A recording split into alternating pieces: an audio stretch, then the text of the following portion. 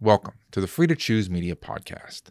In today's episode, Dr. Baruch S. Blumberg, Fox Chase Cancer Center winner of the 1976 Nobel Prize in Physiology and Medicine, and Professor H. Sharat Chandra, Indian Institute of Science, Bangalore, India, discuss polymorphism and human disease.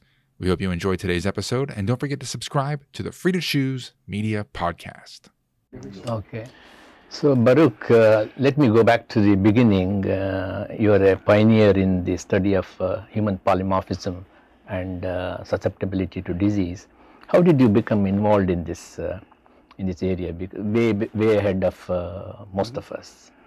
Well, I'd like to say that I think it's fortunate that you came here on a visit just when this film meeting was taking place, and it's good to see you and talk about these issues.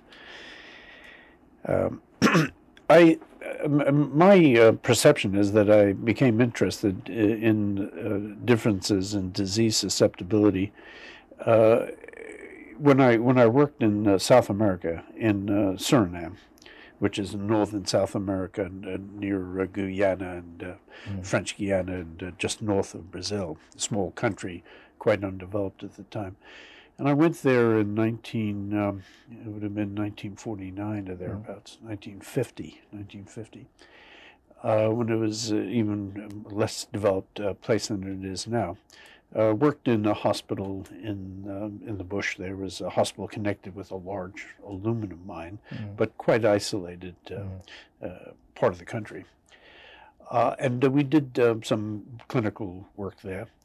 And in addition did surveys of several important tropical parasitic diseases, and malaria and filariasis and various kinds of intestinal parasites. Well, one of the observations that really struck me with the, particularly in relation to filariasis, filariasis is the popular name is elephantiasis. It leads to extreme enlargement of some of the extremities because of the blockage of the lymph channels by the causative agent, Wuchereria bancrofti. But one of the striking differences was that there was a major difference in prevalence between the population living in this mining town called Mungo, the population that had derived from West Africa, compared to another large segment of the population that had derived from Indonesia. People have been brought to Suriname going back to the 17th century to work in the sugar plantations initially, and they were resident populations that had been there for several generations.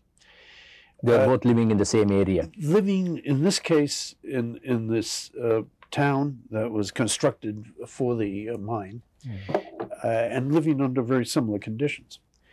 There was a much higher prevalence of carriers of the filaria organism in the people of African descent than in the people who came from what's now Indonesia. And that struck me, that there should be such a big difference. We also saw some differences in the other parasites, but that sort of stayed with me.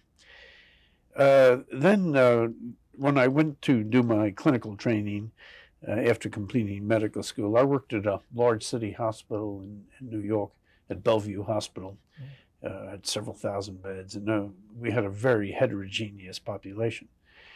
And there was a kind of general knowledge that some population groups responded less well to disease than others. For example, tuberculosis, there was a big difference how different populations responded to it. And again, I think that kind of sunk into my psyche, this fact that there were such major differences. And then one of the questions that physicians often ask, when you're standing at the foot of a bed and you're looking at somebody there who's sick, you say, well, why is he sick and I'm not, for example? And clearly a lot of that's due to bad luck, to environmental circumstances as a big reason, but also that there were inherited differences between individuals.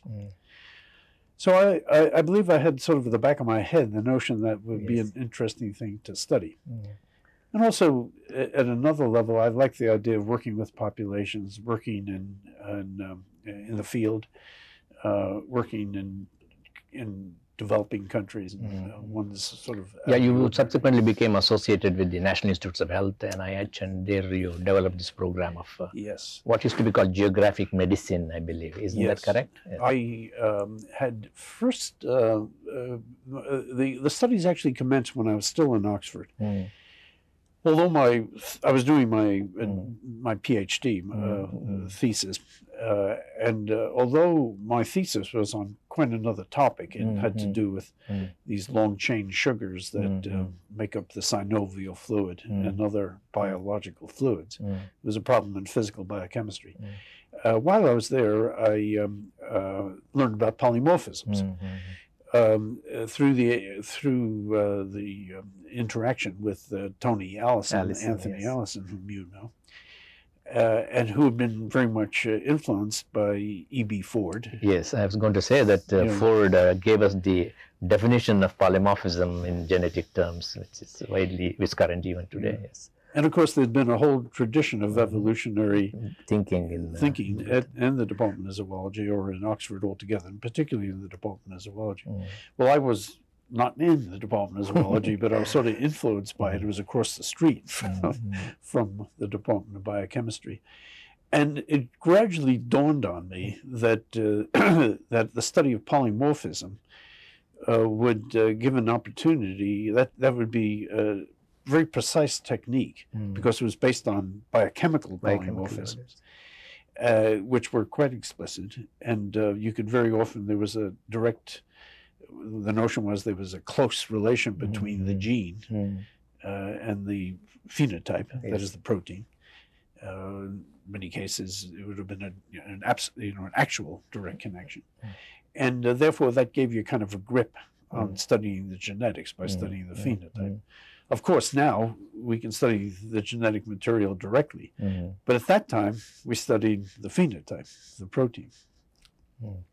That led you on to the discovery of the Australia antigen and eventually to the hepatitis B virus. Would you give us recapitulate some of the major events that led to this very important discovery of yours? For several years after I started this work when I was still at Oxford. With in retrospect, I'm amazed that my supervisor, Sandy Oxton, Alexander Oxton, allowed me to do this, because I was working on quite another problem. But he, as a matter of fact, Sandy has always been a kind of model to me of the way to manage research, that is to leave people alone. But in any case, so I started working on this polymorphisms using the technique of electrophoresis in a gel, which had only just been introduced by Dr. Smithies, Oliver Smithies, who himself, very an important intellectual contributor to genetics, and as well as being a very good person on techniques, on developing methods. But in any case, so I continued that when I got to the National Institutes of Health, and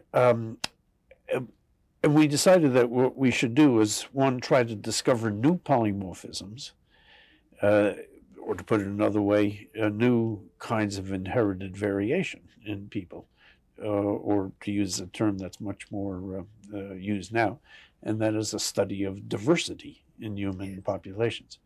So the notion was that we would try to find these new polymorphisms and then learn about their distribution in different populations. So we were studying populations primarily, not people with disease.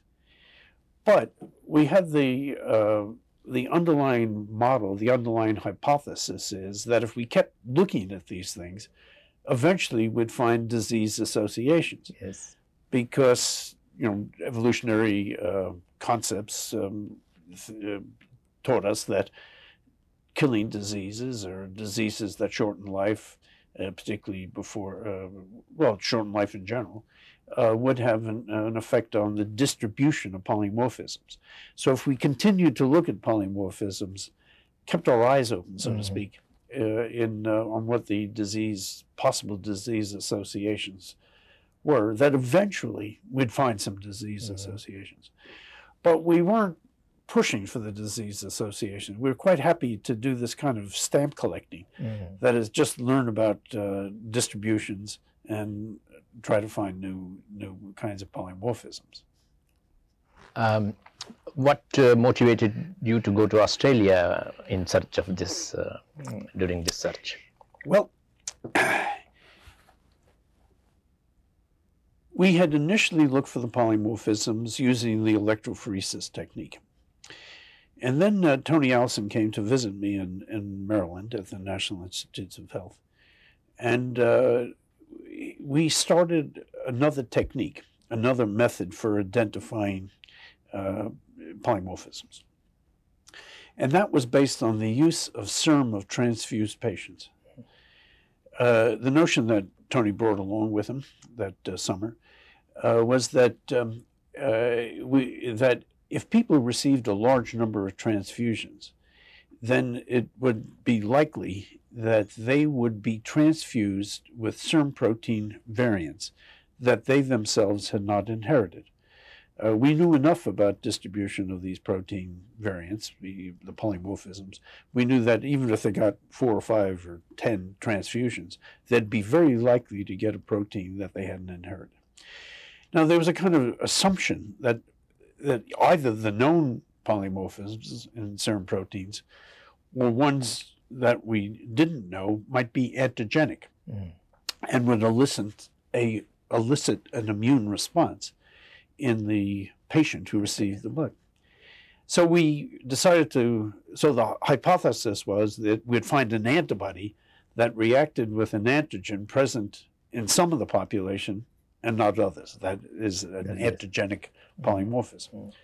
And we didn't know what that might be. Well, we discovered a polymorphism of that sort. And that was a polymorphism of the low-density lipoproteins, which we called at that time the AG system. It was it didn't have any specific meaning, the AG. And we did a lot of work on the family distribution, on genetics. It was a simple Mendelian trait. We found multiple alleles, multiple loci seemed to be involved. It was fairly complicated genetics. And we began to elaborate that and try to find out any disease associations. Well, we did find an association with diabetes. And then another association has been found with cardiovascular disease. And then the field was advanced quite rapidly by other workers. Kari Berg in Norway was one of them, who made antibodies against human lipoproteins in rabbits. That is, it was a much more controlled system. Now, that actually was a different locus. And that subsequently led to the discovery of the apolipoprotein B polymorphism, which is associated with Alzheimer's disease. It's one of the most interesting, really, you're right, of the polymorphic distribution. Now, that all happened later. Our initial contribution was for the discovery of the lipoprotein, and that work was carried on by other people. But meanwhile, having discovered one polymorphism, we thought, well, if we found one, we'll find another. And so we, in effect, continued to test the hypothesis that you could identify polymorphisms by using antibodies that might develop in transfused people. And that led to a consideration of what do you do with hypotheses? Well, a hypothesis at one level is a kind of the scientist's view of what's going on in the world, what's happening in nature. And it's meant to be a kind of an image or picture of what's actually happening. In addition to that, and not separate from it, it's a kind of tool of discovery. The important thing about a good hypothesis is that it generates interesting experiments. So independent of whether the hypothesis is correct or not, if it leads to interesting experiments, that's a great value. As this you have written about these matters, and maybe towards the end of our conversation we can come back to that. So we decided to use it in this kind of heuristic sense.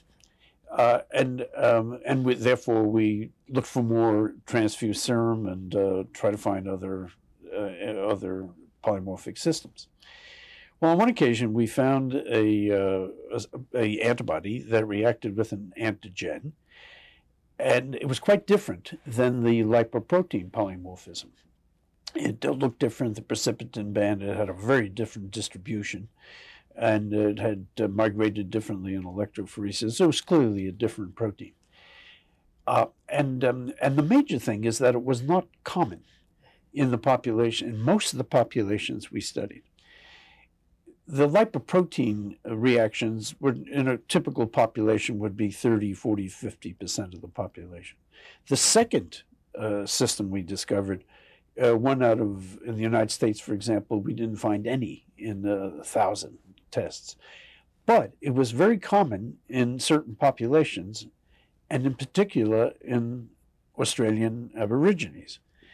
Now, we had included the Australian Aborigines in our test pool because from our work on polymorphisms, we knew that the gene distributions is very different in different populations. And by chance, we had included the Australia Aborigines in the pool that this particular antiserum was tested against.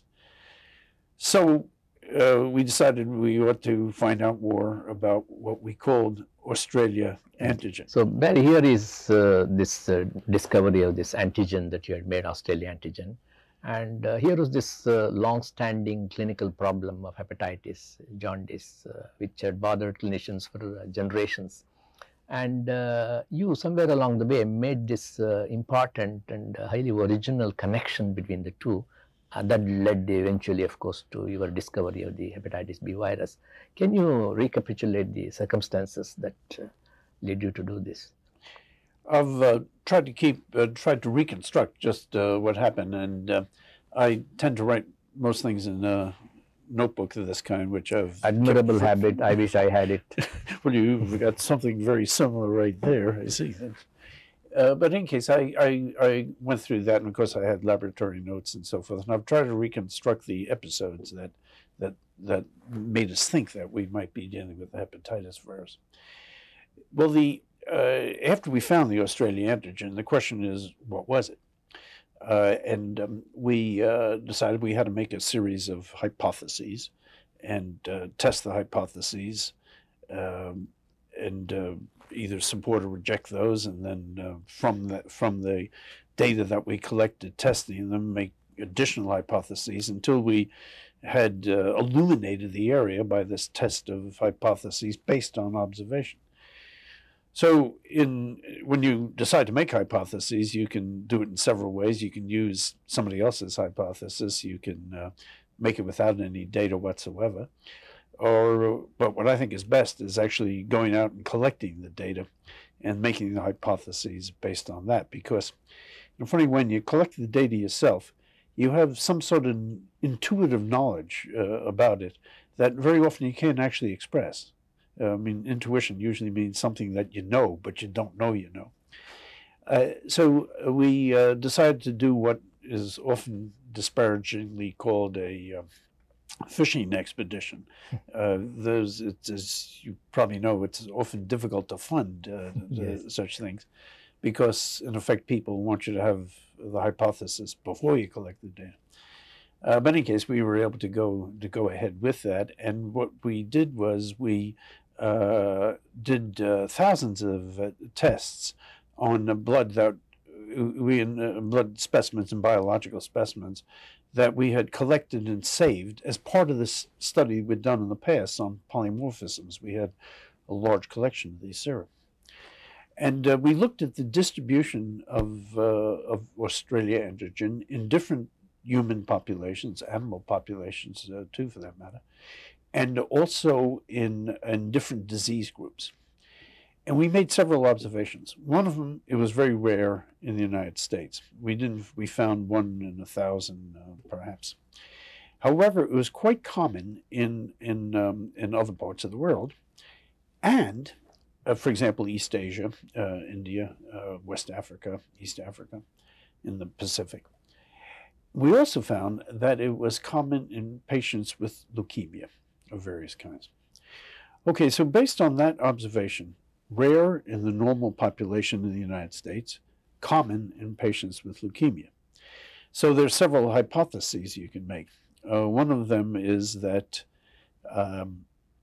the Australian causes leukemia, A causes B. The other is leukemia causes the Australian antigen, that is, if you get leukemia, Australian antigen is produced. And three, that there's a common factor, which we, because of our orientation towards polymorphism, said there's a common factor that makes us susceptible both to getting leukemia and to getting the Australian antigen. So that was the kind of hypotheses that we wanted to test. Well, we actually started testing all of them. But the one that was easiest to test was the third one, because we could make a corollary of that and said that if we looked at populations that had a high risk of developing leukemia, then we would predict a high prevalence of the Australian antigen. That was the hypothesis. And we set about testing that, looking at populations that had a high risk of developing leukemia. Most of us in our group were medically trained, and we, or several of us were, so we had, some idea about these possibilities. Well, people who'd received radiation for a variety of reasons have a higher incidence of leukemia. But there was another group, patients with trisomy 21, Down syndrome or Mongolism, as it was used to be called. They have a much higher likelihood of getting childhood leukemia than other mentally retarded children. So we tested the Down syndrome patients at various places, including the institution out here in New Jersey. Then you joined us for that, one of our field trips there, you and David Hungerford, looking at the chromosomes. And our prediction was fulfilled. The patients in this large institution who had Down syndrome had a much higher prevalence of the Australian antigen than control patients in the same institution who were mentally retarded but had another diagnosis. Well, that was very satisfying. If you have a hypothesis and make a prediction, it doesn't mean the hypothesis is correct, but it means that you found out something you didn't know before. And it also gave us the possibility of studying these young people in detail. So we continued to make observations on them. Now, one of the things we wanted to find out was whether the Australian antigen was persistent, whether it was kind of a characteristic of a person. Because when you're studying genetic traits, ordinarily expect them to be present for some period. And we found that in general that was true, that if they were positive at one point in time, they were likely to be positive at another time, weeks or months or even years later. And if they were negative when we first tested them, then they were most likely to be negative when subsequently tested. And one day we saw an exception to this. A young chap who we knew quite well, we'd seen him at the institution. He was a Down syndrome patient. Down syndrome patient, and he was negative, and he subsequently became positive. Well, we brought him in for observation at our clinical research unit here, and Al Sutnick and Tom Lund and myself were observing him, and we did a series of clinical tests. We discovered that he had slight elevation in his liver chemistries. That is, clinical chemistry tests that are done to see if there's abnormalities in the liver cells, usually breakdown of the liver cell. And he had a slight elevation. Well, based on that, we made the hypothesis that Australian antigen was associated with hepatitis. We tested that more fully in the Down syndrome patients, and we tested it in other patients. And we found that there was such an association. If you had acute hepatitis, chronic hepatitis, there was a greater likelihood of having Australian antigen. So we had tested the hypothesis of association of hepatitis B with it. Now, I want to stop for a minute and go back a little bit earlier, because our minds had actually been kind of prepared for this by a series of what you might call casual observations. For example, we had done a series of tests on a large population of normal employees, the employee tests, and we got permission to test those anonymously, that is, we didn't know who they were. And we identified one person in about 1,000 who had Australian antigen. Well, by inquiring back to her physician, we discovered she'd had a transfusion. Okay, so this all happened before this episode with the young person with Down syndrome. So that was registered in our memory someplace. Or another example, we had done I'd done some work on the people who had been exposed to radiation as a consequence of an explosion of a hydrogen bomb testing on the Central Pacific in Micronesia, on the island of Rongelap, a very notorious episode. But these people had been examined yearly to monitor any health problems that arose. And I tested them sequentially and discovered that there was one person there who at one time did not have the antigen, then had the antigen, then had antibody against it. And again, that was suggestive of an infectious agent. And it turned out he had had a transfusion. And then, for example, we did a study of a large population in the southern part of the United States. It was said to be from a normal population, and one of the patients was positive first. Well, we called up his physician. He said, "Well, actually, that person wasn't from the normal population. He was a patient that has hepatitis." So it had been included in what we thought was the normal population. Well, so all these things kind of gel together. Yeah, they were in the literal of our imagination, so to speak. And they just surrounding our thinking. And the episode that I described with the Down syndrome patient, that appeared to really be compelling. Yes. And it sort of pushed us forward on testing the hepatitis. So the hepatitis model kind of grew out of a whole background of other stuff, and it gradually kind of accreted until we saw it as an important, or the important hypothesis to test. And then, of course, you showed that what is the Australian antigen is really the protein coat of the hepatitis B virus, and you identified and characterized the virus electron microscopically and by other methods subsequently. And you went on to develop the first vaccine for the disease, which is a major, led to major public health benefits. Would you, in a brief manner, recapitulate those important developments as well? I'll try to be brief. I haven't been successful so far, but I'll attempt that. The circumstances are actually sort of odd. I hadn't thought very much about a vaccine. Well, we thought about it, but not focused on it. Before you go ahead with that, how long was the time span between your this gelling of these ideas that it could be the hepatitis B causative agent and your actual demonstration and then the vaccine idea? Time span.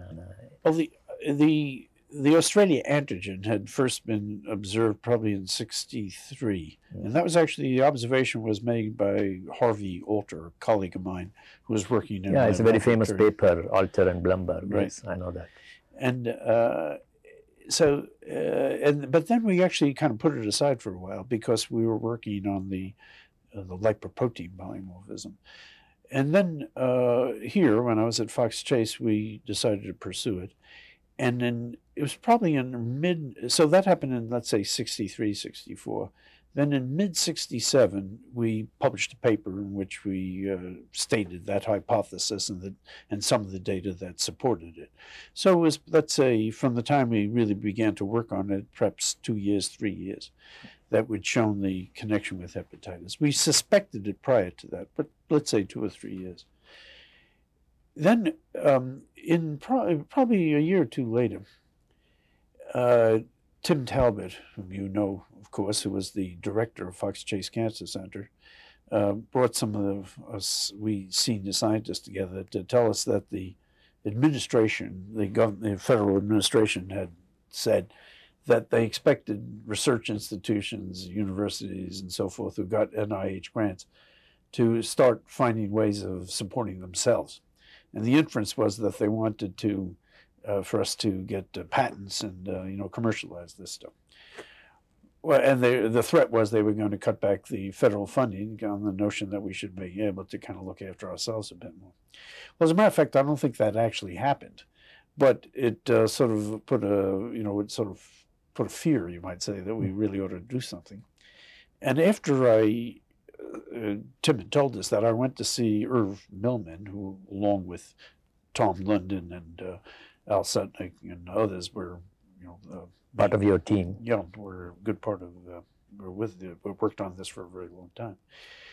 And I said, Irv, we have to make a vaccine. Because number one, it's really needed, and secondly, we have this push, drive, this order, you might say, to sort of move ahead. And we already knew a fair amount about the virus. One thing we discovered was that in addition to the whole virus particle, which contained the nucleic acid and so forth, there were smaller particles that contained only the surface antigen of the virus. And we actually hadn't seen the whole virus ourselves. We only saw the smaller particles. We inferred the existence of the whole virus, and that was later found by a group of British investigators, Dr. Dane and Dr. Elvira and others who worked on that. But we inferred that there would be a whole virus particle. That was one observation. And that was very unusual for a virus, to have these enormous number of these surface antigen particles in the blood. It was vast amounts. I mean, like 1% of the serum proteins were made up of this surface antigen of the virus. So another observation was that in these population studies, we never or hardly ever saw an individual who both had the virus in his or her blood and had the antibody against it. Now, that observation is consistent with the antibody against the surface antigen being a protective antibody.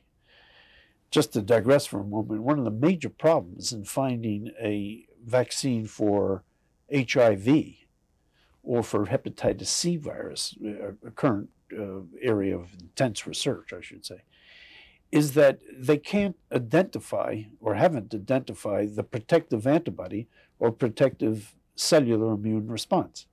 It's not known. Yes, you're right. Well, we only knew about one antibody, and we only knew about one antigen at the time. We knew that they didn't co-occur very often. That was consistent with the protective character to the antibody. So our notion was that's going to be the protective antibody. So we devised a method for making a vaccine in which we took the blood of people who carry the hepatitis B virus, centrifuged it, and used other mechanical procedures, essentially, to separate the whole virus from the surface antigen particles. Then you discard the virus, take the surface antigen particles, treat them rather harshly to kill any possible virus that might remain, any other blood-borne virus or infectious agent. And that was the vaccine. And inject it. And you inject it. That was a unique method for making a vaccine. No vaccine had been made that way before that. None since then. I don't think any. How easy was it for you to get acceptance by the regulatory authorities as well as the medical community and the public for this totally new kind of vaccine? Well, I think you have to say it was relatively straightforward. It took a little time, but if you consider how long it took to develop other vaccines, relative to that, I think I went rather quickly, with a certain number of obstacles, obviously, and it took 4 or 5 or 6 years. And would you tell us about the current status of vaccination against HBV and other hepatitis causing viruses around the world? There were a couple of really major things that happened that accelerated application. One of them was a very excellent field trial of the hepatitis B vaccine that was done by Dr. Wolf Schmunis and his colleagues in New York City. And it was a beautifully designed and executed study. He recruited members of the male homosexual community in New York City who had a very high risk of developing hepatitis B. A 20 to 30% annual conversion risk. That's very high. That means a third of the people would develop hepatitis in a year. And they agreed, volunteered to take part in this program. Some of them received the vaccine, others didn't. It was a coded study, so the investigators and the patients didn't, or the individuals, didn't know whether they were receiving the vaccine or a placebo. And within a very short time, about a year, it was clear that the vaccine was highly protective. Based on that first study, Wolf Schmunis estimated that it was protective in more than 90%. In fact, 95, 97% or so. A highly protective vaccine, and there was no evidence of side effects in quite a carefully controlled study in that group. There were other field studies that were done, but I think it's fair to say that Wolf Schmunis' study was very convincing. And quite soon after that, the FDA approved the blood-derived vaccine. So that was a very important step forward. Then several groups decided to make a recombinant vaccine. Through genetic engineering methods. Right. And it was the first human vaccine made by the recombinant method. I didn't know that. As a matter of fact, it's the only vaccine made by the recombinant method now. And it's one of the major recombinant products. It's the 4th or 5th or whatever most important recombinant pharmaceutical product. And that again has been very successful. Its effectiveness is about the same as the blood-derived vaccine. And it has a greater appeal to populations because it's not blood-derived. People are kind of concerned about using blood-derived material. And that has now been produced in tens of millions of doses. The blood-derived vaccine is still used, actually, in Asia in particular. And the vaccine is now very widely used. Now, you may recall when I came to India on that very interesting, exciting visit when I was in your laboratory in Bangalore, that I had occasion to travel around India and speak to people working in the hepatitis field, and had an interview with the then Prime Minister, who sadly was assassinated shortly, a year or so afterwards. And and I understand that the vaccination program is now moving forward in India. With great rapidity, yes. There are now, the latest figure gleaned from the WHO webpage is there are about 100 countries that have national programs. They began first in East Asia because the problem was greatest in East Asia. In places like Taiwan, 15% of the population are carriers of the hepatitis B virus. Amazing. And the figures are quite similar in mainland China and in Singapore and in Hong Kong and Korea, where it's somewhat lower in Korea. In India, it's also somewhat lower, but still very large numbers. And in China, there are probably about 100 million carriers of hepatitis B virus. And worldwide, the number is probably 350 million, maybe 400 million carriers, a very large number of people. Now, the vaccine, of course, is not effective against the people who are already carriers, but it is effective in preventing people becoming infected and becoming carriers. And it's particularly effective when given to newborn children. In Asia, and also in Africa and elsewhere, the virus is very often transmitted from mothers to their children. Very kind of tragic and ironic situation where a mother actually transmits the virus to a child. It also may be transmitted by sibs or other family members. And if the child is infected at a very young age, very high probability of becoming a carrier. If people are infected later in life, they can become carriers, but the probability is very much less. So vaccination programs directed at newborn children were initiated in various East Asian countries in the 1980s, shortly after it was authorized for use.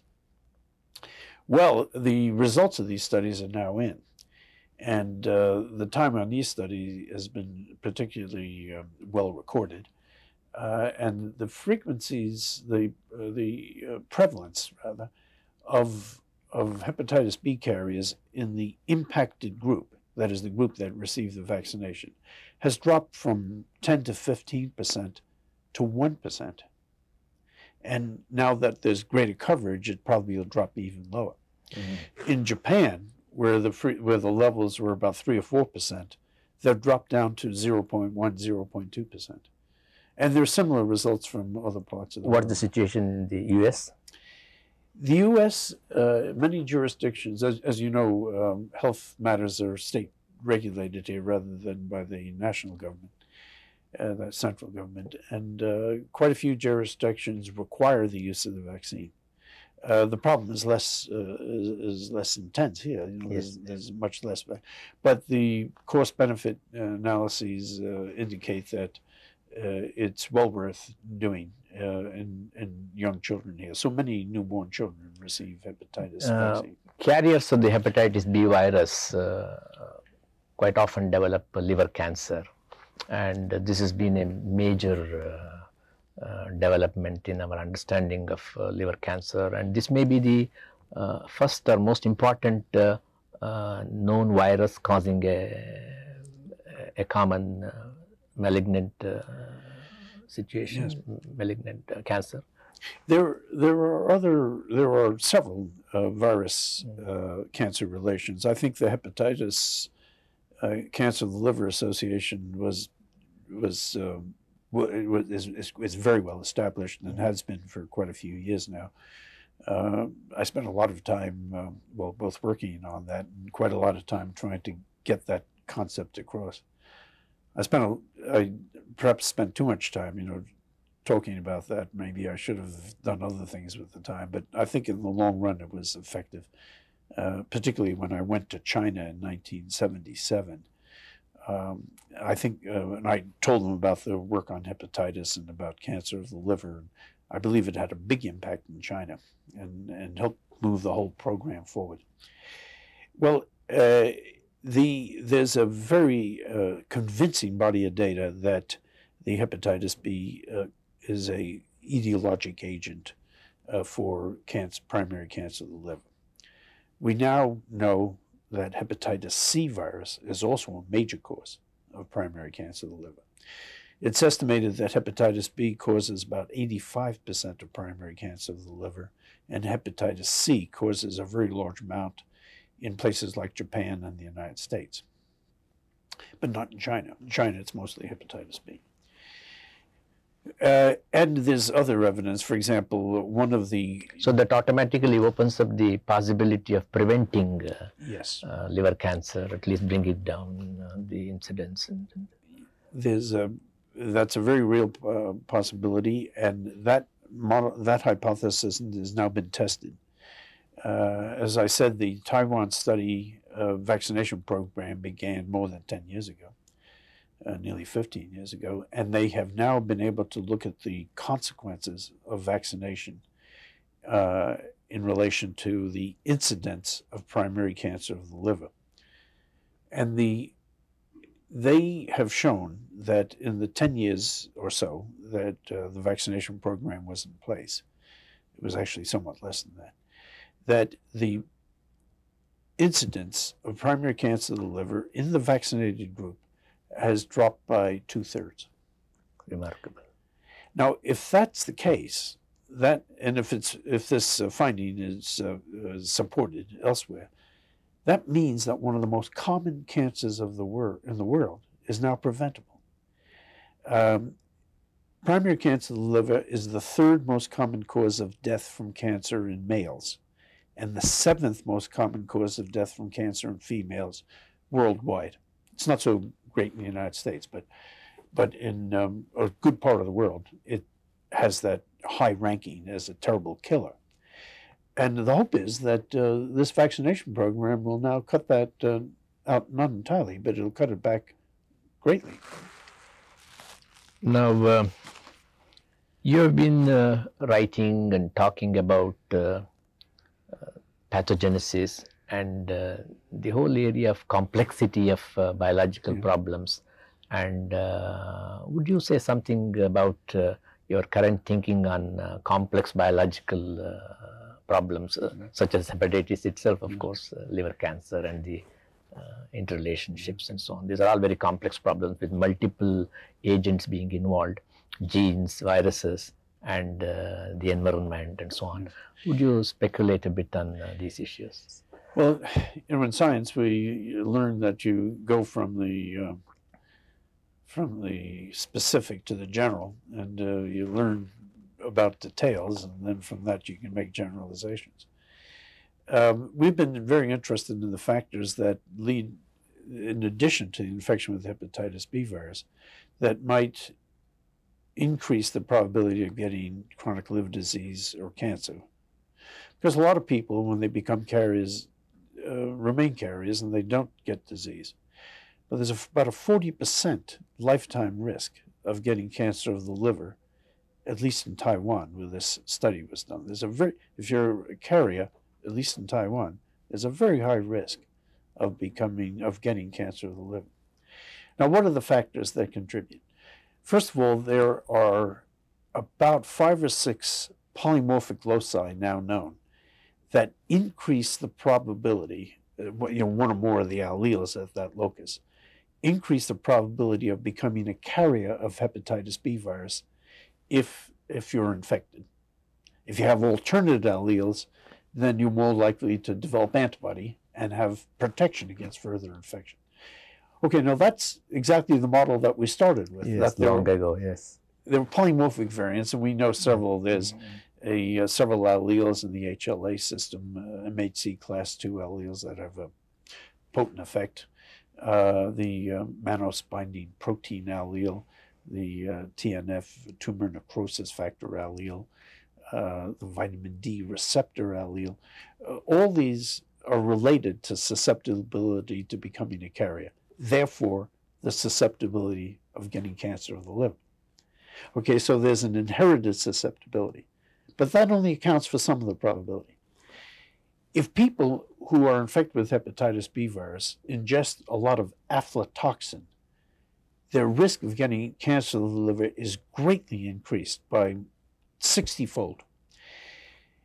Aflatoxin is a highly carcinogenic material that is elaborated by Aspergillus, a fungus that very often infests poorly stored grains, peanuts and things. And if they're not put in ventilated and dry storage areas, then they get infected with and that puts out this aflatoxin. And if people eat that stuff in their food, then that greatly increases the risk.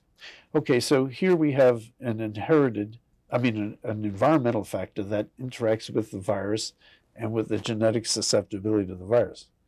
Now, there are also genes in the host that affect the metabolism of aflatoxin.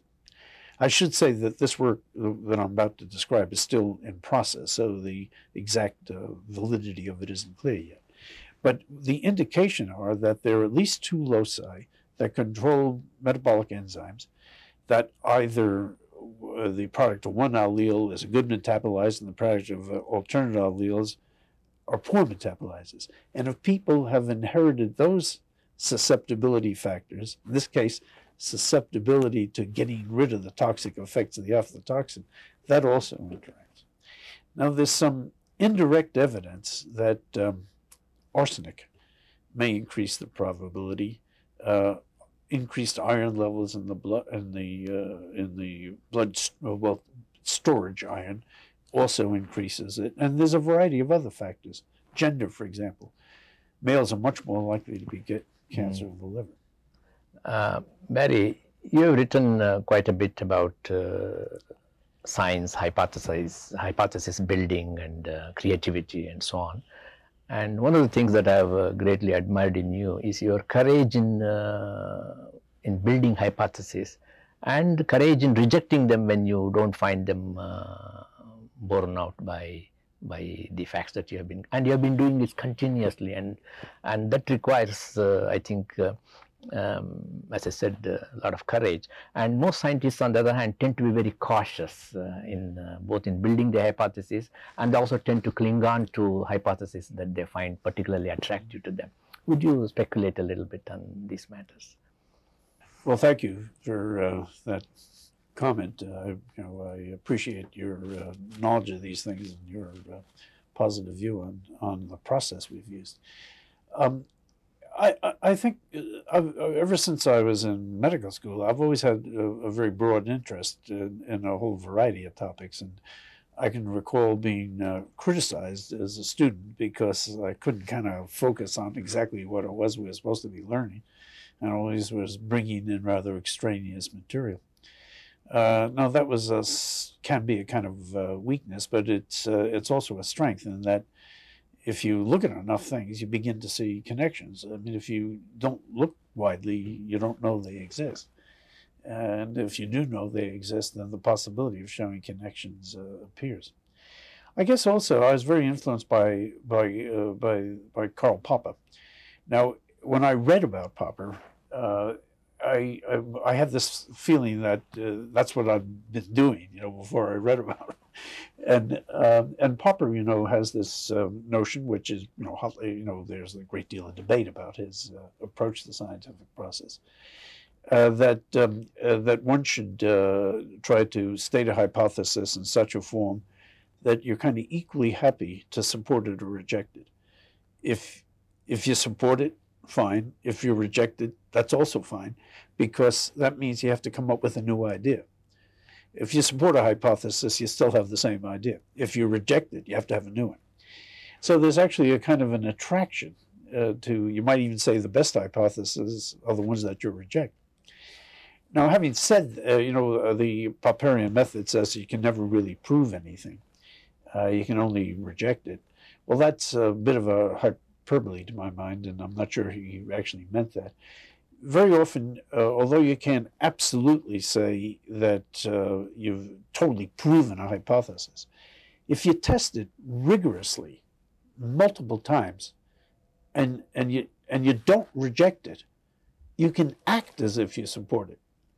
So it doesn't deal with the question of whether it's true or not. I don't think science actually deals with the question of truth. What it deals with is, what do you do next? And if you continue this testing, and you really try hard to reject it, and you don't do so, you say, well, may or may not be true, but I'm going to go ahead as if it were. Now, this notion that you don't have to cling to a hypothesis as if it's part of your ego, the ability to do that, I think, it can lead to the possibility of many hypotheses. And now, I have to say that that's all true, but after you're into a hypothesis for a long time, for example, it would have been very hard for us to reject the idea that the hepatitis virus was the hepatitis virus after we'd invested so much time and effort into it. But even then, I could say, if it turns out it wasn't the hepatitis virus, it would have to have been something very interesting if that had been rejected. Well, Barry, it's been great talking to you, and thanks for Thank you, Sharat. Want more episodes like this? Don't forget to subscribe and get updates each week for the Free to Choose Media Podcast.